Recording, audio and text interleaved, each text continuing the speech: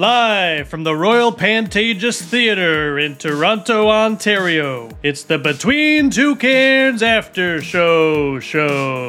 The rawest, uncut, unfiltered, live podcast. This ain't your Grammys podcast. Put the kids to bed for the original Bad Boys of the OSR. Starring Mr. Hollywood, Brad Kerr, and the man who loves rules.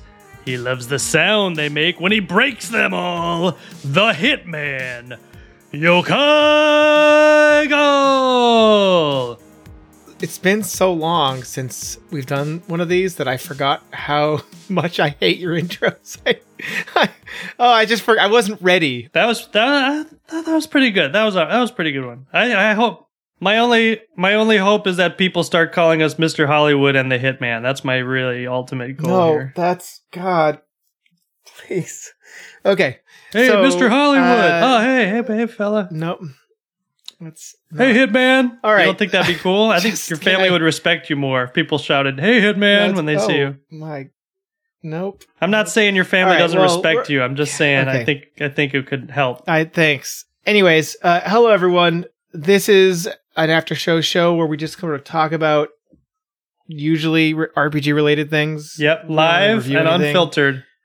It's not either of those things today. We're going to go through our mailbag backlog.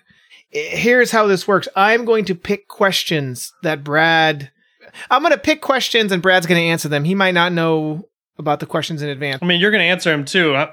I'm going to be like, you answer first at least half the time. No, come on. That's not what we... All right, I mostly won't do that. This is, I take on the burden of picking them, which, let me just be clear, there are just so many of them. Well, we really have to say that like it's a problem, you know? It's not. It's been, some of these, I feel bad because we keep getting ones and then there's ones from like January that we haven't answered. So I'm just going to start. We're going to go through them. Hopefully we'll hit a few and then, that'll be the show. So, all right, let's just jump in. All right, go for it, Hitman. Okay. Whenever you're ready, Hitman. Oh my goodness. No, okay. You got this, ready. Hitman. Can you dude? All right. Sorry, Hitman. I'm just gonna start from the top. Awkward Turtle asks, "What do your home games look like? What system are you using? What house rules or hacks? Most recent module you actually ran? How did it go?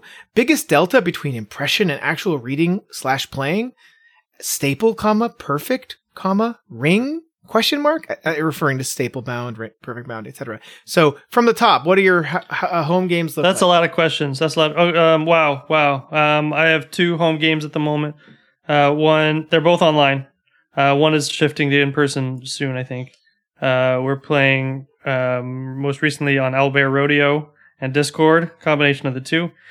We've been playing Old School Essentials, and we're playtesting some new stuff I'm writing. Before that, we were playing a weird mech game, Nova, by Spencer Campbell. Played that for about 14 sessions. Had a grand old time with that. It's a weird game. It's really weird. You've mentioned that more than once, that you're playing it and that it's weird. Yeah, but we had a good time. We had a good time with that. My other group is with my wife and a few friends on the East Coast. We play through Discord. We're also playing Old School Essentials, actually. We're playing through the Black Apple. We've been chopping away at that for quite a while because we don't really sync up very regularly. But time zones are hard. Okay. That's my answer. Yeah. That's great. Okay. All right. That's enough. Okay. That's enough. All right. I will answer it now. Sorry, Hitman. Okay. Sorry, Hitman. Go ahead. Stop. You're just going to make people... I was thinking I should just edit that part out. They won't ask. They'll know. Then now you keep saying They'll it. know. I can't. Okay. All right. So what do your home games look like? So I always have a random game set up. Like there's a group of people I play with every month or sometimes twice a month that are almost always one shots. And the group keeps growing. Like every time I go there, it's always a new person or 2 people have joined that weren't there before. I had a game planned for this Saturday morning, but unfortunately one of the players' dog got sick and then everyone decided we should just wait until Monday. So that's probably going to happen Monday now. Thoughts and prayers for that dog. And yeah, okay. And then that's the irregular game that I have. And then I also have a regular campaign that just ended with my regular players, which I've been playing with the same 3 people for a very long time. very, very like 5 years maybe. We've had a daily play by post that is over. We are going to resume theoretically using Foundry VTT, so online, starting in the summer because 2 of them are school teachers and the other one is taking he's going to go and do like stay at home dad stuff for just the summer. So I may be able to get all 3 of them to be able to play with me Sunday mornings. One is on the West Coast, but he will just wake up early and play with us. So we'll probably play at like 9 a.m. on Sundays. I'm really excited about that. Nice. To, play sort of online at the same time. Mm-hmm. Nice. It's different. Nice. I've done it before. I also just run random games, but those are my 2 constants. So we're actually at a break right now, and I just started getting the itch again. It's been like a couple weeks, and both 2 of the guys I play with are university professors, and they both get the whole summer off. So when they told me, hey, I'd like to do this, I jumped on it and said, that's great. Yeah, I'm sure I'll want to do play by post again. And in fact, I might do one anyways. I'm running Karen for both of these, although I have recently run a couple other systems like 24XX and such, just out of fun. So that's what my home games are like. The most recent module I ran was the pamphlet adventure for Mothership, Haunting of Epsilon 14. I ran that with the 2400 hack Orbital Decay, which I loved. I ran that in person. It was fantastic. I run modules certainly, and I am actually planning to run a module with this group. The problem is I've run through all my favorites with them already, and I was thinking of just writing something so that I can include that with the Karen box set and just use that. So that might end up happening, Legit, I might say screw it. I might also run Reach of the Roach God because it just arrived and I'm just kind of having I just got my tracking number. Where is it? I want mine. I got my tracking number the day after it arrived. What? That's not fair, man. Yeah, You're making me think my book's lost now. No, I texted Zedek and he said he was relieved that like people are actually getting them, like instead of just being in the. I can understand. Yeah. Anyhow, all right. So next question. The next question.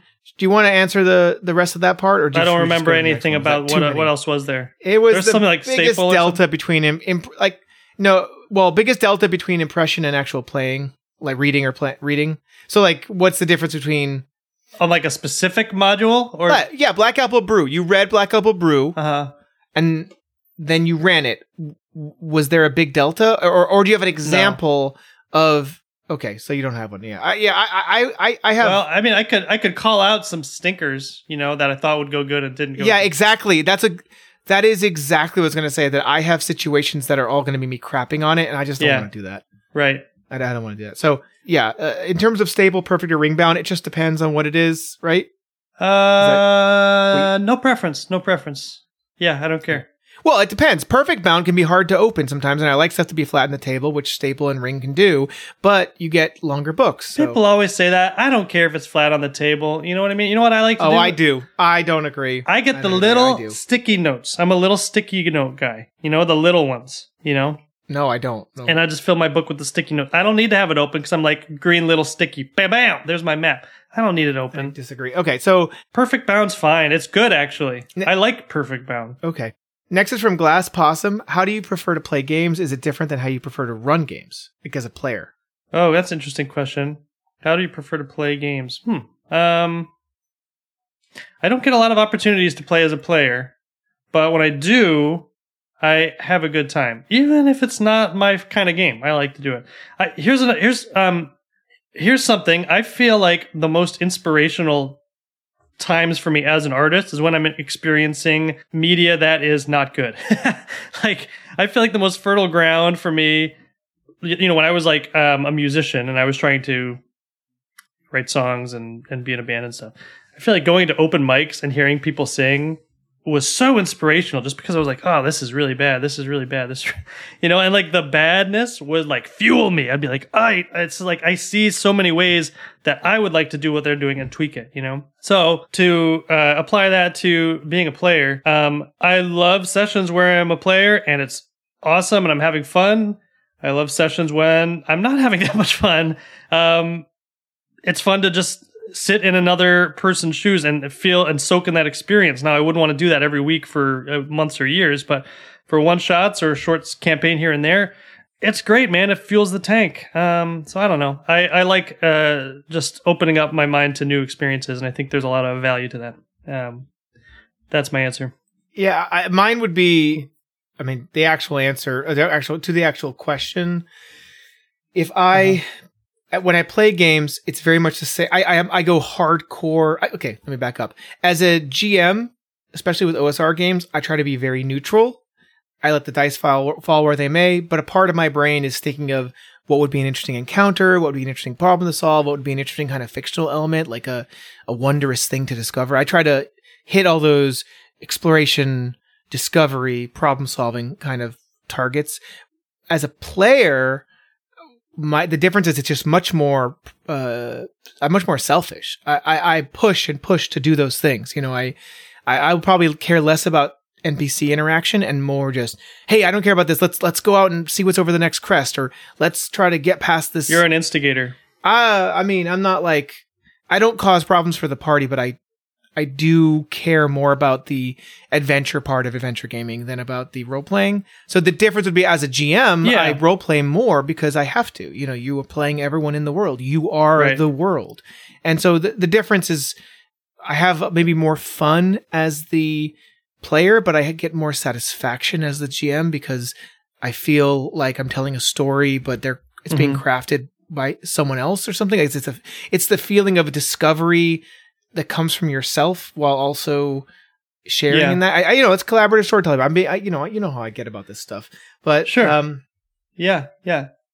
It's there's I've talked about this book before. One of my favorite role playing game books is like completely a weird oddball book. The 4th edition Dungeons and Dragons Dungeon Master's Guide 2 is like way, way better than it should be. You've said that, quite a few times, in fact. Dude, I stand by that book. It is solid, but it has a section where it kind of talks about like the archetypes of players and like motivations and like how to engage them. I mean, this is not new ideas. I've seen a lot of this in like blogs and other stuff, but I think it really effectively conveys like the types of players at a table. And you strike me as kind of the, I can't remember the archetype name, but you're tweaking, you want to see what happens. So sometimes you're a troublemaker, but you're pushing it because you want to see like, what does your will upon this world look like? And what happens when you tweak stuff? Right. So you like that high interactivity. It is the instigator. There's the instigator, the actor, the explorer, is storyteller, power gamer. Yeah. I've heard these before. Which one are you? Yeah. The watcher? Let me think. I don't know. I'm kind of an instigator. I think, I'm kind of like the actor. I like dumb voices and getting into a dumb character. Right. That does not surprise me at all. I don't know. It's hard. I think it's hard to, I feel like it's probably hard to diagnose yourself, and there's a high chance of misdiagnosing because it's like you're looking through rose-colored lenses, like, oh, I'm the explorer, I love to see what's over the horizon, that's me, but really you're kind of just an asshole who likes pushing buttons at the table and making people uncomfortable. Okay. Yeah, I feel like we can move on from this now. Thanks for that question, Glass Possum. Thanks, Glass Possum. Next is from Sigius. Are we going chronologically here? Are we going down the line? I can jump around if you'd prefer. I was thinking about that. No, I don't. I'm just curious. I'll jump around after this one. So this is from Sigius. Hit me. How do you organize? Hit me, Hitman. Well, this is interesting because you just answered this question already. How do you organize important information for quick reference? Mini sticky notes, right? I love mini sticky notes. Yeah. Mini sticky notes. I use index cards. That's basically it. Pretty easy. What methods do you use to make sure that quieter players aren't overshadowed at the table? Well, that's easy. You manage the spotlight well. You ask them what their character is doing. You check in with them if they haven't said anything. You ask them what their character might be thinking. Ask questions. Yep. That's an easy one. Ask questions. Yeah, and like shine the spotlight on them on those like quiet moments where no one is actively taking the reins. When they enter a new room. I don't know. Sometimes like I'll say, oh, hey, this character, you hear a dripping sound. Like, what do you do about, it's like anyone could have heard the dripping sound, but I specifically call out the person I haven't heard from in a while to kind of get them, shine the spotlight on them for a minute and put them in the driver's seat. But, yeah, exactly. Like, everything you said, I agree with. And the final question here is, Do you have any techniques for melding together different pieces of content, like two adventures that have conflicting settings? Techniques. Interesting. You answered that one. Yeah, I don't know. Like, you don't, I've said this before, you don't owe anything to anyone as far as preserving like author intent at the table. Like, just hack out the stuff that doesn't work and fit it together any way it makes sense. And there's no rules. So whatever works for you, and that's cool. Yeah, I feel like just don't worry about the author, what the author's intent was. If you're going to borrow. I get inspiration from things all the time. And in fact, sometimes I'll steal from myself. I'll have an adventure or a campaign or something that I ran, and I'll like one part of it, and then I'll get rid of the rest. And then I'll find a way to adapt that part into the next thing I do. So just don't be beholden to anyone, including yourself. Just, Right. The author's not going to find out. And if the author does find out, what are they going to do? They don't care. What are they going to do? Or at least they shouldn't care. It'll be fine. I've heard like someone said, "Oh, I played Demon Driven to the Maw." I'm like, "Awesome. I can't believe you play it." It's like someone played that. Great. I'm so happy. It's set in like 16th century Scotland, like arguably my more like historical module, but they're like, "Yeah, we're a group of like catboy sorcerers." Like, sounds great. Catboy sorcerers in Scotland. Like a true I'm glad story. You had fun. Like, yeah. Okay. Okay. Sweet dude. Yeah. Yeah. All right. Next is from. I'm going to skip down here. Actually, what is something about your GMing that you want to try to improve? You go first on this one. Oh, okay. A lot of things. I mean, the first is easy. I don't really do voices. If I could do accents really well, I would love to do that just because I think they're fun. Not foreign accents, but, various dialects of English mostly. That would be cool. I can't do anything other than my own voice.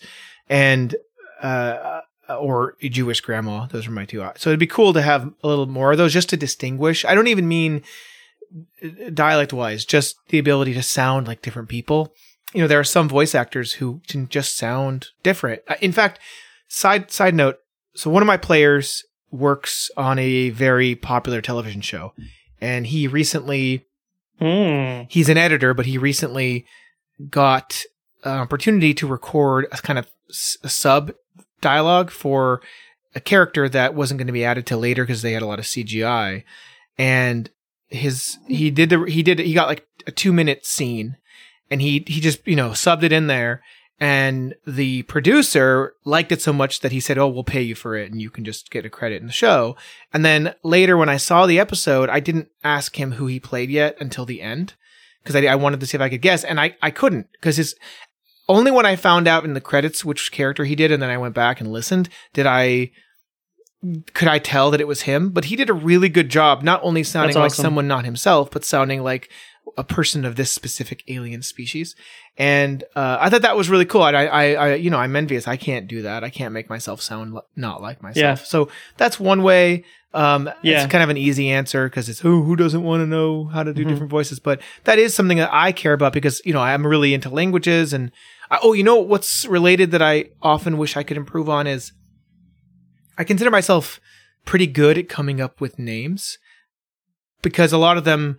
My method is very simple, and I think it's satisfying to myself, and people find the names believable. But one thing that I would love to do is figure out how to make names for places that are not just from made up words, like made for places using plain English or just plain descriptors that don't sound dumb. Not names that are like I wish I had I think you're a good namer. I go to you a lot for my name. Yeah, but I feel like my Dungeon 23, I'm like, hey, the bad people need a village. You're like, what do they do there? I'm like, they make yogurt. You're like, Sour Hole. I'm like, yes. Right. They live in Sour Hole. Perfect. Yes, that's true. But I'm not as good at that. I guess, okay, I don't have an answer because I guess I am good at that. But I feel like I could be a lot better. Whatever. All right. Because recently I've been coming up with ways to generate names for other people. I'm very bad at teaching other people how to do this. And maybe that's what I want. I want to get better at teaching it. Yeah, and like actively striving to improve on something doesn't mean you're bad at it. It just means it's on your mind and you're working on it, right? Fine. It's this thing that I'm good at, but I'd like to get better at. Anyhow, okay, so now you answer. Okay, yeah, those are good. There's plenty that I wish I could improve on. I think one is like the general tone of my games is usually pretty like light and has a lot of humor. I'd like to be able to like hit more serious story beats sometimes. I feel like sometimes I undercut like the dramatic, big dramatic moments with comedy, which is, like the style of games I'm running. I don't, it's fine. Like people are having fun, but I dream of like the epic, orchestral suites and like the big reveals. And I think it's hard to get into that tone sometimes, like that modality. I also always struggle with villains in like the stories and campaigns I write. I feel like villains are so hard to make meaningful, realistic, and recurring villains. Why is this villain someone who is villainous? Evil is really hard to convey realistically, and how can they keep coming back? It's hard to make that work. But OSR like doesn't really style games. Villains don't always really. I feel like that's kind of a construct of more like story based games, which you don't always see with like OSR style. But that is something I'm always thinking about, is like how to make a villain interesting, and it's hard. I think it's really hard to do that. Anyway, that's what I got. What's next? Next is from Goobernuts, who's the author of Mangaya, which is a Philippines-based Karen hack. Big fan. We love Goobernuts. Yes. Is there a system, OSR or non-OSR, you'd like to run but haven't had the chance yet? Oh man, sure, plenty. There's tons of games I want to run. Let me start indexing them. I just ran Nova and had a great time. I also have really wanted to try Spencer Campbell's quote D&D killer, Slayers. I love Slayers. I made a custom class for it. I've never run it, but it looks like a lot of fun. I think that's one you really need to be in person for, by nature of how the dice work in that game. I really like Liminal Horror. I would love to run Liminal Horror. Again, like that kind of tone for me is hard, like horror, serious kind of stuff. But like modules we reviewed, like the Mall, I'd really like to run that one. There's a ton. Every time a game comes out, I'm like, I want to run this, Right. I want to run something that's totally different, like Mazes. If you're familiar with Mazes. Yeah. That game is... Sure, yeah. It reminds me a little bit of In the Light of a Ghost Star by Nature May, but it's more... I'm interested in that. And one game that I'd love to finally get to the table is Rogue Scroll by Epi Ravachol, which is essentially the same rules as Swords Without Master, but it's a little tweaked. Anyways, okay. there's a lot of games I would love to play too, like not necessarily run. I love the White Hack. I've never played it. I don't know if it's a game I really want to run, but like if someone invited me to a White Hack game, I'd be like 100%. You know what else? This might surprise you. You know what I would totally play again? What's that? DCC. Oh man, I don't like that. Again, that's a book I don't have. If anyone invited me to join a DCC game, I would like run to the store and buy that hardcover. Like I just need a reason, But I would love to play DCC. It was one of, if not the first OSR game I ever played. I think I played maybe BX Essentials first. I mean, whatever, you can argue about whether DCC is OSR, but it was. I played. I actually played Pathfinder before I played DCC, and my goodness. I thought my understanding was that they both came from 3rd edition or something. It's not at all. It does not feel that way. Oh and you can attest to this too. About every 6 months, I go, oh my god, maybe I should buy Delta Green. And I go, hey, Yochai, should I buy Delta Green? And I get like $200 of hardcovers in my cart, and I'm like, I don't know. Look at all the pages on that. It's like 600 pages. What you really? I'm not gonna. I can't believe you haven't said. The book that you still constantly buy adventures for this. Do you know what it is? Which one? Do you know? You don't know? Oh, I know. It's Warlock. It is Warlock. Warlock.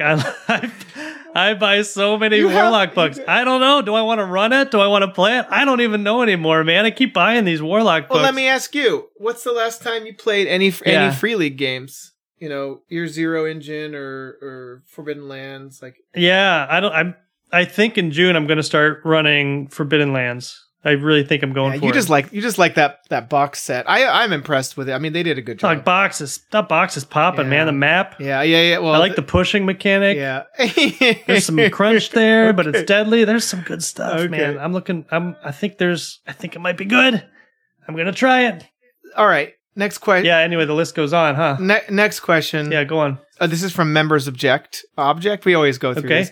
What is your favorite way to? Yeah. We like Members Object. Yeah. What is your favorite way to introduce? I mean, we like all these people. That's not fair. We like all of our listeners and callers. What is your favorite? We like you. What is your favorite way to introduce a new PC after a death? Literally doesn't matter. They show up. Hey, I'm new here.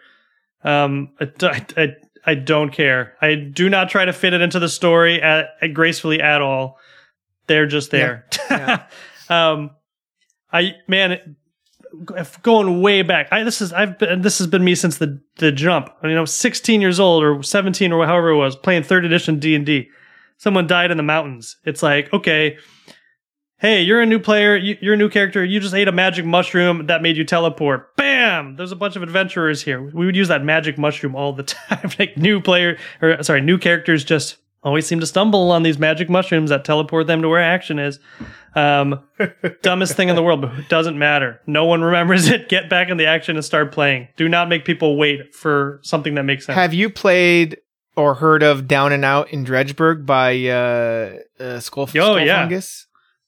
Yeah, of course. That's a good one. For those who don't know, in that game, what happens is the players are dead, and the entire adventure happens in the hell area, sort of. It's not actually that. It's very, limbo-ish, but it is an interesting thing to do when you have a TPK anyway. Yeah, it's just you're in this dead person world right now. So all right. So the next question from Members Object, it's along with this one, is what is your favorite type of jam, or do you prefer jellies, perhaps a preservative? This is wordplay, right? Are we talking about game jams and you're talking about food jams? Oh, I actually, I didn't even consider that. I really thought they just meant jam. But maybe you are right. I have a favorite type of jam, but why don't you go first? Well, let's hear it. No. I answered the last one. I want to hear about your favorite kind of jam. What is your favorite kind of jam? Sure. So silly. By the way, people are always correcting me. What's a jam? What's a jelly? What's a preserves? I defy you. They're all the same. I'm not learning the difference. Leave me alone. Jam and jelly is the same thing. Next how do you feel about a compote? It's all the same, man. I'm going to go a step further. Chutney, same thing. Yeah, chutney. I agree. It's a jam. It's just savory. Yeah, okay. I agree. Pico de gallo, savory jam. I think I would have to go with rhubarb if I had a jam. It's pretty awesome, but rhubarb. If you consider curd an option, like a lemon curd on, banana pancakes with... Okay, that's a jam. But... a lemon meringue pie is a jam. I'd like to talk about something. Recently, I mentioned on the NSR Cauldron Discord server, I mentioned how I really like to make for myself a very special breakfast or dinner, depends on how I feel. Basically, it's... Oh, here we go. The oatmeal. Yeah, right. It's almond butter, oatmeal, soy sauce, a fried egg, and sriracha is what it is. And let me say something. I think it's the soy sauce that's getting people. It does. Here. That's what's getting people. I mean, it works. You have to put everything together. Well, not the sriracha and egg, but everything together.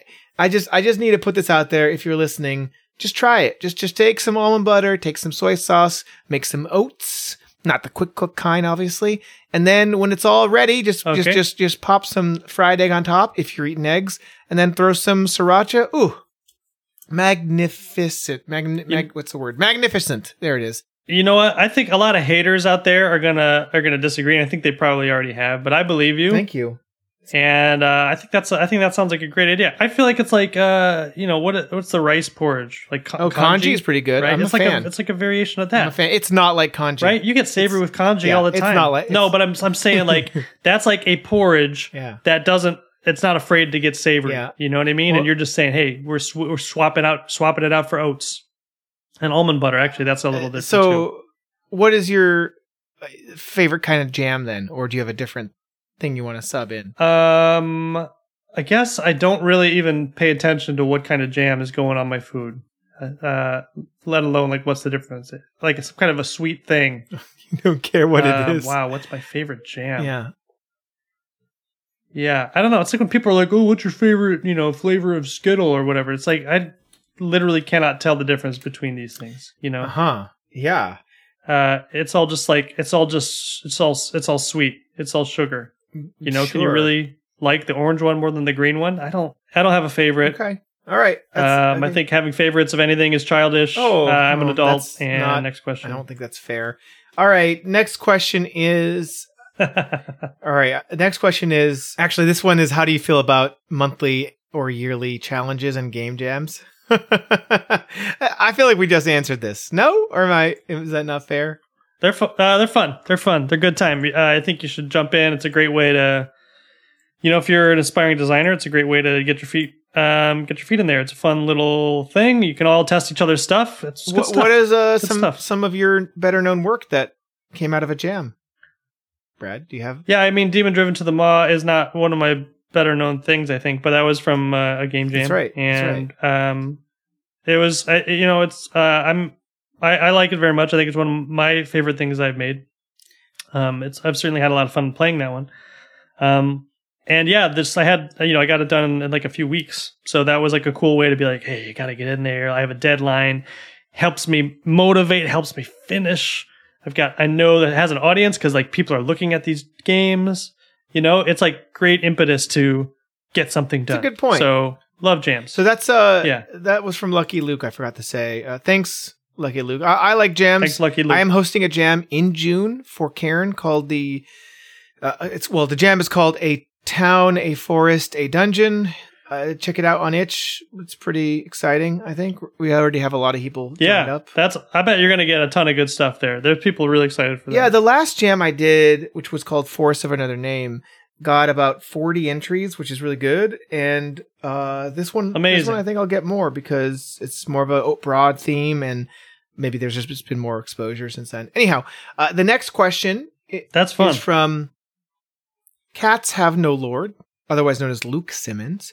I'd be interested in a discussion on how to avoid bottlenecking in designing an adventure, specifically thinking about how to have items that make it easier to move between areas without being required. Something like having a key that would open a door in a dungeon, but making it so the players aren't necessarily forced to backtrack and go look for it if they happen to have missed it.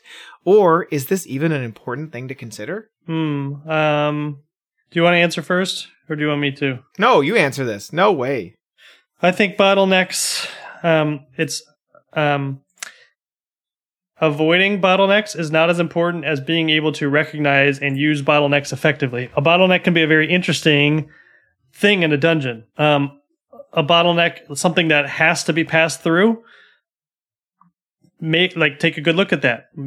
Take a look at why that could be interesting, at what you could do with that. Now, I don't like having one key for one lock, okay? If there is like a door and you need to get through it, maybe get a couple options for how to get through it. The giant hammer or the key, that's fine, right? But I think having bottlenecks can be interesting game design if you can see what it is and plan interesting things around that bottleneck. I don't know if that makes sense. Yeah, I think examples might be useful. Okay, so let me see if I can think of like bottlenecks in games that I've seen before, or like can think of some examples here. We're really just talking about how do I avoid having like one solution for one problem, right? Or forcing, I think it also literal bottlenecking. Forcing, maybe they mean railroading a little bit. Okay, like if there's two major sections for your dungeon and you have to pass through like one corridor to connect them, right? That's a bottleneck. No matter how you venture through section A, you're eventually going to want to get to section B and you have to pass through the corridor. Okay? So you can make challenges around just that passage. All right? Let's say there's a big scary monster there. I'm going to put like a giant like bull beast there. Okay? A very like linear way, a very like not interesting way would be, I expect the players to have to fight this thing. and that's the end of it. A more interesting solution to that would be to seed in some other encounters that could make that bull beast more interesting, right? Maybe there is a very handsome man bull beast that's imprisoned elsewhere in the dungeon, and you can like let it out to attract the big scary one to run away and pursue its potential mate or something like that. Maybe there's, a wizard concocting potions in some tower somewhere. And yes, he's working on an experimental superpowered sleep spell, but he needs some ingredients to finish it. Now we have like 2 interesting things in Dungeon Section A that we can use to get through that bottleneck that don't involve fighting it. But of course, if players are not paying attention or just want to fight, they can do that too. So you've made like multiple ways to get through that bottleneck. The bottleneck wasn't the problem. It was just having enough ways to engage with that is what's interesting. Yeah. How's that? Is that good? Do you want me to keep going on that? Yeah, that sounds great. Okay. No, that sounds great. Yeah, I feel like it's a big topic. Yeah. All right, let's go down to this question from David Sheridan. He also has a blog called Technical Grimoire. Thank you. This is David Sheridan, also known as Technical Grimoire. Great blog. Does great cool blog. Game stuff. Good game designer. Makes good stuff. Yep. We love David Sheridan. Yeah. So just his question is, what prompted you to start a podcast, and do you ever consider changing the format or focus of the show? I don't remember why we started a podcast. I'm not beholden to any format or masters or kings. I'll change it anytime I want if I'm bored. I can confirm that is true.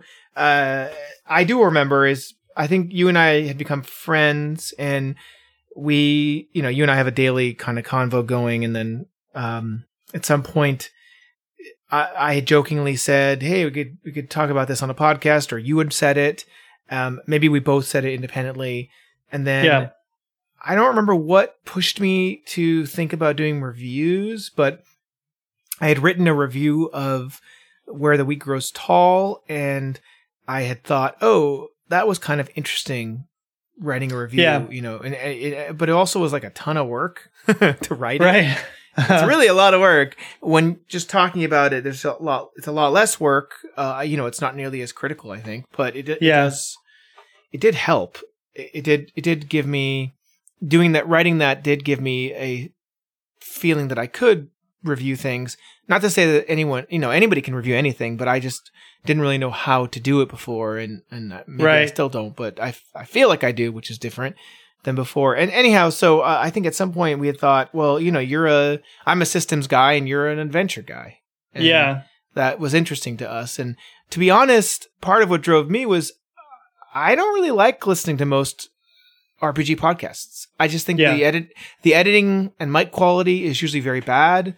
I think generally speaking, I don't love the hosts, but that's probably just me. But in general, the overall production values are pretty bad. I don't think we have amazing production values, but I think they're listenable. And one thing you said in the beginning that I really liked was, I don't want to listen to a bunch of... That we're the original bad boys of the OSR. Is that what it... No. Okay. That doesn't make any sense. It was that we shouldn't play music and then make people wait for the music to end until we start talking, which I totally agree with. There's a couple podcasts I even like that I just sit there going, come on, start talking. Right. So we I think we were on the same page. We didn't want to do advertising. We didn't want to do promotional stuff. We didn't want to do a lot of the stuff a lot of other podcasts do. This isn't a business for us. This is just a fun thing we do. We're just a couple chuckleheads. I remember I was watching a YouTube channel that I watch from time to time, Cartoonist Kayfabe, which was, I don't know. Some people aren't fans of those creators. Whatever. I'm not going to talk about that. What I like about the format, professional cartoonists, they flip through a comic book, and it's more like, it's not a review so much as an excuse for them to talk about the process of making comics and admiring the work of the artists that are in there. And I like that kind of like insider perspective on comics. And I thought that was kind of inspirational. And I wasn't seeing a lot of that in RPGs. With RPGs, it's kind of like, how does this play on the table? Or stuff like that. It's not it wasn't as much like talking about the work as work. And I feel like that's where I was kind of at with RPGs, is I was interested in like the production value of a book and the writing in a book and the art in a book. You know, I think adventure modules are really weird beasts because, like, first and foremost, they are books as books, you know, but it's kind of like their enjoyment isn't meant to be as books. It's meant to be this other thing that happens after the book. And I don't know, to me, it's just like a really unusual phenomenon, the way that people engage with modules. And yeah, I guess I was kind of interested in just engaging with that and challenging that in a fun format with a friend. So that's my answer, I guess. Yeah, it's a good answer. Moving on from Q-Pop, what is your favorite thing that you've ever written? Not necessarily a whole book, but that's fine too. But even like a specific room or monster or treasure, whatever you've done that tickles you the most. Oh, yeah, I don't know. This is like, I don't know. Do we want to be like talking about how cool we are right now? I don't know if I feel like doing that. No, you don't have to talk about how cool you are. Talk about something you like. Like, I did this thing that was so cool, and fine, I'll start. The thing that I thought of immediately, the thing that I'm the most proud of is I wrote a magic hack for Cairn based on the Goblin's Laws of Gaming magic rules, the GLOG magic rules. Yeah. And the reason I'm really proud of it, there's two reasons. One, I really like that I was able to sort of minimize or whatever. I was able to strip down parts that kind of threw me when I first learned about it and make it as clear as possible to me, which like it helped me understand the GLOG better despite having played both Mouse Ritter and, used GLOG templates before. I still felt like this, I finally really understand GLOG style magic, which for people who don't know, you invest magic dice, which is a D6. You invest magic dice into a spell. The more you invest, the more powerful the spell might be, but the more of an impact it might have. So I really liked how it worked, but then also I really enjoyed writing this table of about 20 entries of magical mishaps. I really had a good time writing that. I felt like it was just pouring out of me, and I'm not even saying it's good. I'm just saying I really enjoyed the writing process. I believe in the mishaps table, the highest one, you swap bodies with a deity or something. Like, it gets so crazy. Like, they just got so nuts. Like, in one of them, you permanently fuse your grimoire with one of your hands and you lose a spell slot. You lose an inventory slot from your character sheet. Like, you have to actually mark it off on your character sheet with a pen, but that you get these other benefits. It's stuff like that. Like, I really enjoyed writing that. So I'm not like saying it's good. I'm just saying I really actively enjoyed it. So you go. Okay. I think my favorite thing I wrote is an adventure in my book Wyvern Songs called The Singing Stones. I think when I'm writing adventures, to some degree, mostly I'm writing something that I wanted to play, but part of me is always trying to also make it palatable and accessible to people. I think that one comes the closest to how I run games for my own friends and how I want to run games. It was also, I felt like you said, it came out very quickly. And there's in playtesting it, there was a really interesting moment where my players did something I did not think they would do at all. I made all these caves that are kind of pointless, waste of time for them to explore. And I tried to convey that in the table. The Crystal Caverns, is that it? The Crystal Caverns, yeah. And my players were like, let's explore the caverns tonight. Like, that's the first thing they said when they got there. And I'm like, I have like literally nothing prepared. And that, like sometimes when you're improvising at the table, it's like an absolute nightmare. You didn't have poor Pendleton already prepared when his rock Susan. Wow, you remember this, man. I had to read this shit for you. You did. Thank you for that. Wait, real quick. Do you remember when we were bouncing off names for the module? Yeah. We have this list. Month-long process. We have this list of like songs that or stones that sing, or I don't know what. Yeah. I want to go find that. I want to read those. They're just so funny. Okay, go ahead. Go ahead. Anyway, sometimes when I have to improv like large amounts of content, it's an absolute nightmare, and it's just not going up for anyone. Every once in a while, lightning strikes, and it's like a sublime experience, and I can't believe I pulled it off. And that was one of those times where I can't believe like I improv'd enough fun stuff, and they did not know I was improving it. And I was able to like, after that ended, I wrote down all my notes. I was like, and put that into the module, and I was like, I can't believe like that worked. I can't believe I came up with enough stuff to make this a fun night of gaming. So, for a couple of reasons, that stuff. That's my favorite thing I've written, I think. Yeah, that is a wacky place. There's like vampire blood, but the blood is sentient or something. Right. Yeah, because it's so old, it's turned to crystals, and in this valley, like rocks and crystals can talk. Yeah, right. Crystallized vampiric blood. Yeah. Oh man. All right. Yeah. Anyway, enough. No, it's okay to talk about stuff that you like. It's okay. That's true. You just like it. You're not saying it's the best thing in the world. It is good though. The art is great as well. So all right, the next question is from our good pal Josh Demansky. Big fans. Oh yeah, hi Josh Demansky. Yeah, big fans. Given your history with Dungeon World, this is to me, I think. I'm curious on your thoughts beyond the OSR. What are your favorite story games or systems that don't fall within the spectrum of traditional Western fantasy? Do you want to answer this first, or no? I mean, all right. No. Go ahead. You go. I mean, I don't even know where to start. I mean, I'm thinking of things that I have already talked about. That's part of the problem, is that I've already mentioned games like Dialect and The Quiet Year and Follow and all these other story games. So I've got to think of, story games that are unusual, maybe less well known. This is by Diogo Nogueira. It's called Lost in the Deep. You play as thank you. You play as the last surviving members of an expedition of dwarves who are looking out to restore their kingdom under the mountain. Sounds familiar. And you're all dwarves. So I really like that take. I own it in print. It's a really short book. The art style really reminds me of the Dreaming Dragon Slayer game Scorn. It's called Scorn, which is kind of an apocalyptic fantasy game. But anyhow, that's one. Another would be I love Fiasco, the game Fiasco. I also have it in I have a box set version of it. For people who don't know, Fiasco is it's like if you codified a Coen Brothers movie like The Big Lebowski, or probably more likely Fargo. Yeah, it's more like Fargo.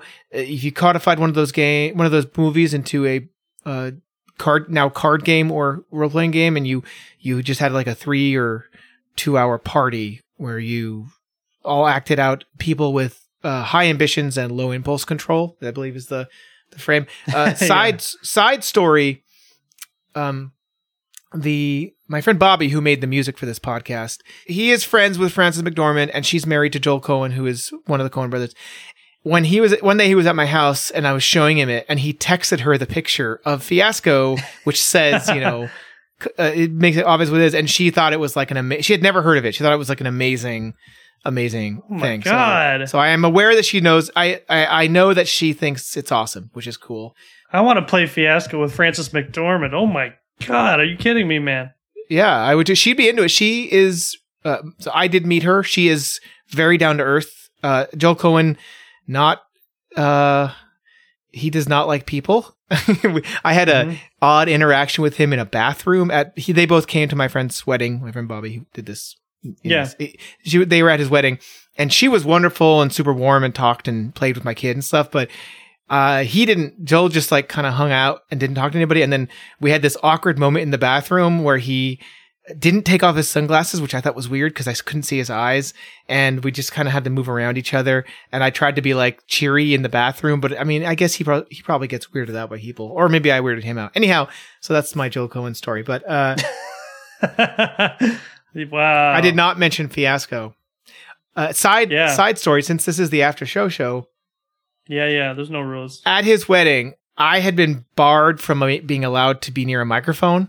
Like there was a lot of there was consequences. You're an agitator. I didn't. I mean, you're the instigator. He was late to my wedding, and I was looking for a way. Like he got there as we were doing the vows, and I was looking for a way to get back at him, and his brother was in charge of everything. And I said, "Can you just get me the mic?" And he's like, "No, I'm not going to do that." And then I told him my plan and he agreed. And so what happened is when everyone was like circling up and Bobby talked and his brother talked and then his wife's brother talked, whatever. They all thought it was over, and then his brother hands me the mic, and the blood drains off of Bobby's face in such an amazing way. I'll always remember it. He was so nervous, and I just held up my glass and said L'chaim, and it was fine. But seeing his frozen, terrified look, it was good. You were going to say something awful and embarrassing. Yeah, that's right. That's right. So take that, oldest friend. Yeah, Bobby. Anyways. Yeah, I doubt this is interesting to anybody else. But so that's that. Let's move on to another question. Oh no, you didn't answer it. Okay, you didn't answer that. So favorite story games. I mean, I don't think enough can be said about The Quiet Year. I think that's influenced just about every RPG thing I've ever made or thought of since I played it. I mean, I've had a lot of fun with, Blades in the Dark. No one's going to be surprised at that game. It's a very popular game. It's fun. I had fun with that. Played a story game a couple of months ago called Stealing the Throne. Thought that was fun. About stealing like a giant mecha. It was pretty interesting. Pretty interesting mechanics. Had a good time. Yeah. Cool. Yeah, I also love the story. The Quiet Year. Really great. Yeah. Agreed. Avery Alder. Really great. Yeah. All right. Moving on. This is from Matt Umland, who, if folks don't know, he put together that recent Mothership planet generator, like web-based planet generator that is like really amazing. Anyhow, cool. He writes, "The ever-present threat of death is one of the most thrilling parts of OSR/NSR style play for me and my regular gaming folks. But when I run games for people with little or no experience in RPGs, I find that high lethality can be a turnoff to some new players.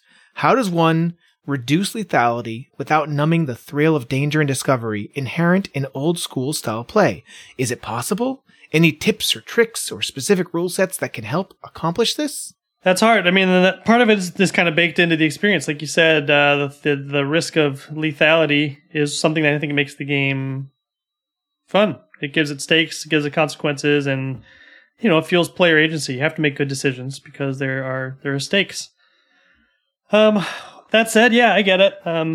Some people don't have as much fun with that as others or need to be eased in.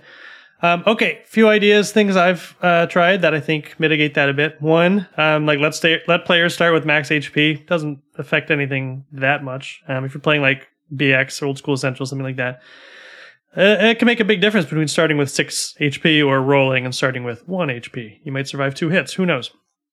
Another thing is, and some people might balk at this, but introduce like a kind of table meta currency. Like maybe I've thrown some poker chips on the table.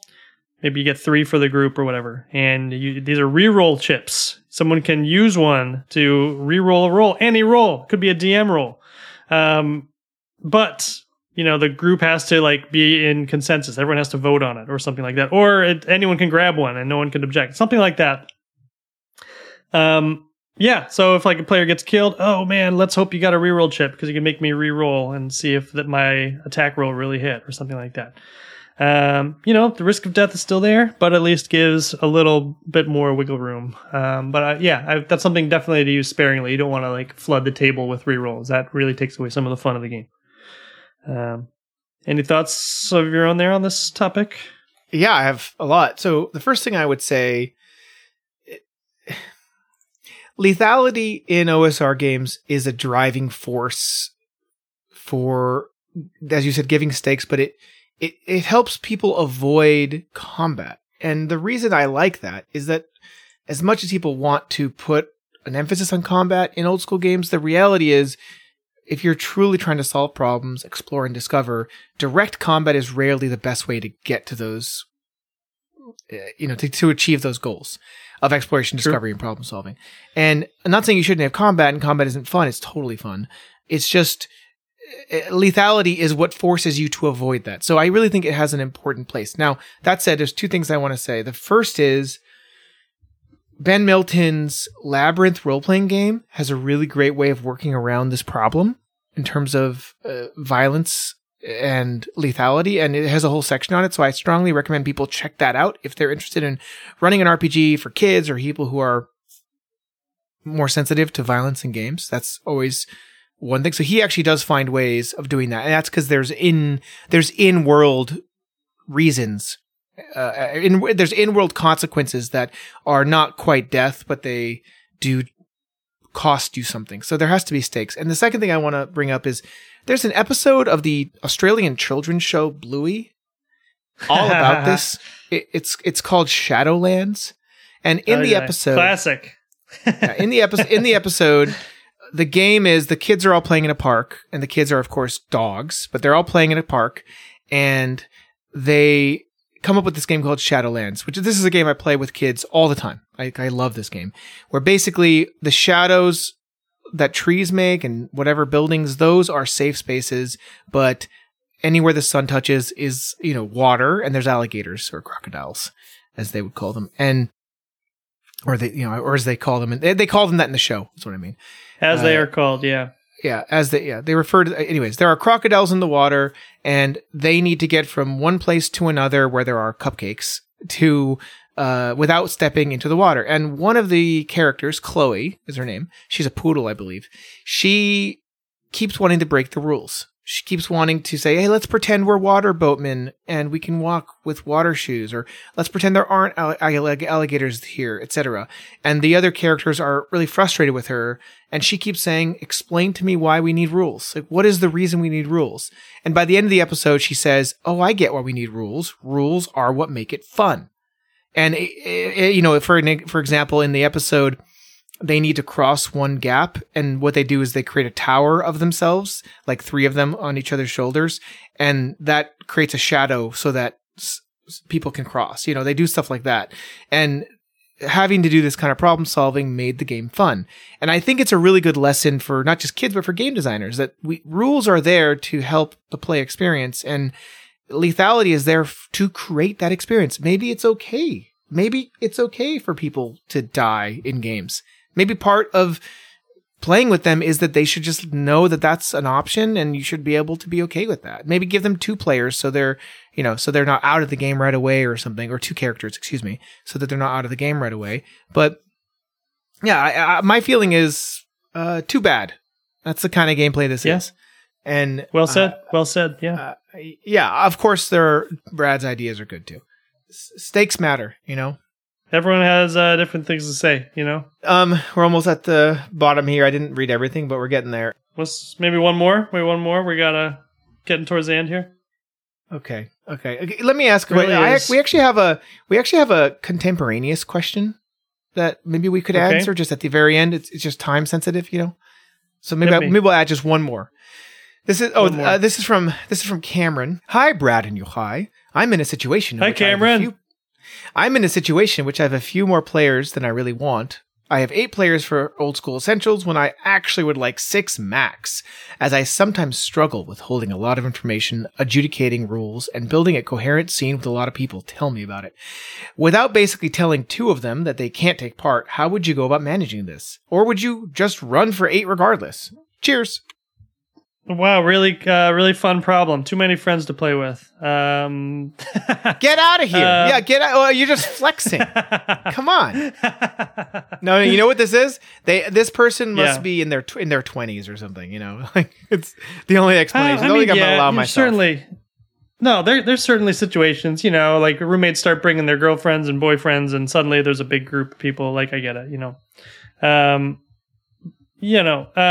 yeah. Well, I think 2 thoughts to that. One, you don't have to run for 8 people. I would communicate that it's really hard to do that. And see if anyone's willing to not play. Also, again, this might be an age-specific thing. I am 40, and most of the people I play with are age is pretty similar to that. And adult schedules are very, very hard. So it's very rare where all of my players are at the table in a given week. So like if I had a group of 8, like that probably would look more like a group of 5 or 6 week to week. Now you can't count for that. You have to like assume there's going to be some 8-player weeks. But it might just kind of work out. But I would probably just start by, and I would just kind of say, hey, this is too many people. Can you guys figure this something out? Put it on them, because that's a lot to deal with. What do you say? As usual, talk to people is the answer. Yeah. I'd say in this case, I just wouldn't do it. I'd run 2 separate games or just one, or maybe I'd encourage one of them to run the game themselves, So I'm from the same position as you. If I had that many players, I have run for 6 people, and that is actually a lot, especially in a game that has turns and they can go. I mean, I can only imagine if it was a 5e game, how long it would take combat or something. Right. I would, and I've been in similar situations where someone was like, "Hey, I really want to bring my husband and also my friend," and I'm like, "Wow, that's adding up to be a lot. Can you like pick one of those people?" Like, right. Yeah, the sweet spot for me is 3 players. That's just what I've figured out. 4 is nice sometimes, but 3 is tight. Really good. That's lean and mean. You can schedule 3 a little more easily. You don't have to wait for the 4th. As everyone knows, scheduling RPGs is the real game. And so having the right amount of people for those purposes, this is too many. Just have 2 games, maybe make one of them run a game. Oh yeah, split it out, run 2 sessions. There we go. Yeah, that's fun. You could do as a West Marches. You could do a West Marches situation where you just say, "Hey, on Saturday, whoever comes in, I'll run 4, maximum 5 people. Let me know by this date. If everyone signs up, then I'll do it on Sunday too, and it's the same world." Well, at the end of the day, it's all about the games, isn't it? It's all about the games we play, right? Yeah. Well, yeah. So I think we're good. We have more. This isn't all of them, but tried to catch up. Yeah, no, that's cool. That's we answered the questions. I think we learned a little something about ourselves and maybe each other as well. I don't know. Okay. I don't know. I feel myself growing and changing. Mm-hmm. I feel my flower unfurling in the light of brotherly love and friendship here. How's your brotherly flower? Is that unfurling? Oh God! Why did that make it worse? I have a question. Do you do the outro or do I on After Show? I don't remember. I already did the intro, and I'm still kind of exhausted from that. So right. You outro us. Thanks for listening to Between Two Cairns. Our music for the After Show is by Bobby McKelver. And you can reach us at betweentwocairns@gmail.com. Send us more of your emails, and we will eventually get to them. Also, Brad, you have a bunch of stickers that got to go out. You got to get on that, man. You're gonna have to wait on that one. I'm busy. I got stuff going on, but I'll get there. I promise. I love everyone. Okay. All right. Well, thank you so much for listening, and we will see you all next time. Adios. Snoopy doopies. Okay.